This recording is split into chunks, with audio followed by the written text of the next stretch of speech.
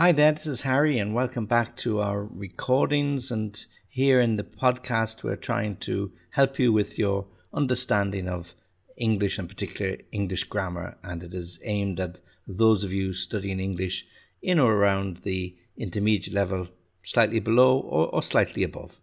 As always, if you want to contact me with any ideas or suggestions, or indeed, should you have any questions, feel free to write to me, and the details will be given at the end of the podcast. As always, I'm going to read you a sentence. I'll read it twice, once for just a general understanding, and the second time so that I can explain different aspects of the grammar, pronunciation, and other parts. The first sentence is a little bit longer, so I'll read it slowly. So if you're ready, here is the first reading.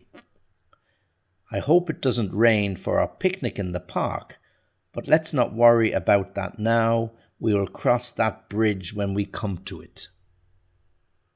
Second reading.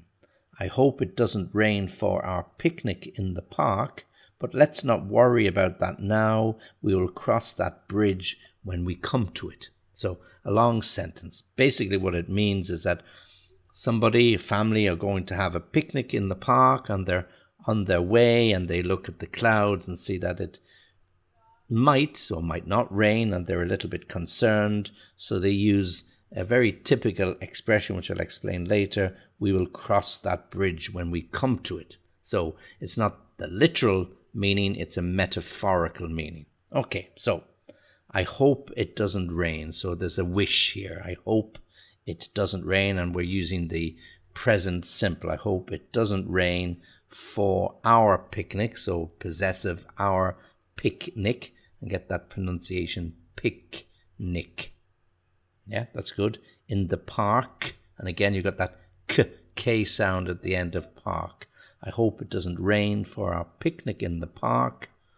And here, but, so here we're going to join the different sentences into one sentence and make it more complex. But let us, meaning let's not worry, worry, let's not worry about that now.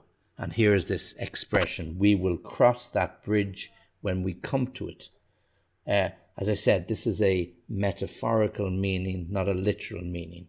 Obviously, a bridge is a piece of metal or wood that joins two different parts. Like you cross from one side of a river to another, one side of a road to another, and this is what we call a bridge. That's the literal meaning of the word bridge. But here we are saying we will cross that bridge when we come to it, meaning we will deal with that particular problem if it happens.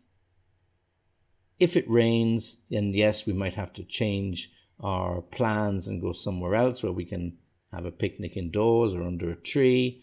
But at the moment it isn't raining, so let's not try and imagine that it will rain. It isn't raining at the moment, so we will cross that bridge when we come to it, meaning we will deal with that particular problem if and when it happens, because it's not raining at the moment, so it's a possibility. It might be a strong possibility or it might be a weaker possibility, but we will cross that bridge when we come to it. Okay, let me give you the reading again. I hope it doesn't rain for our picnic in the park, but let's not worry about that now. We will cross that bridge when we come to it. And just for the pronunciation, as I said, make sure you get those correct stresses. Picnic, picnic. Park, park. Cross, get that S sound, cross.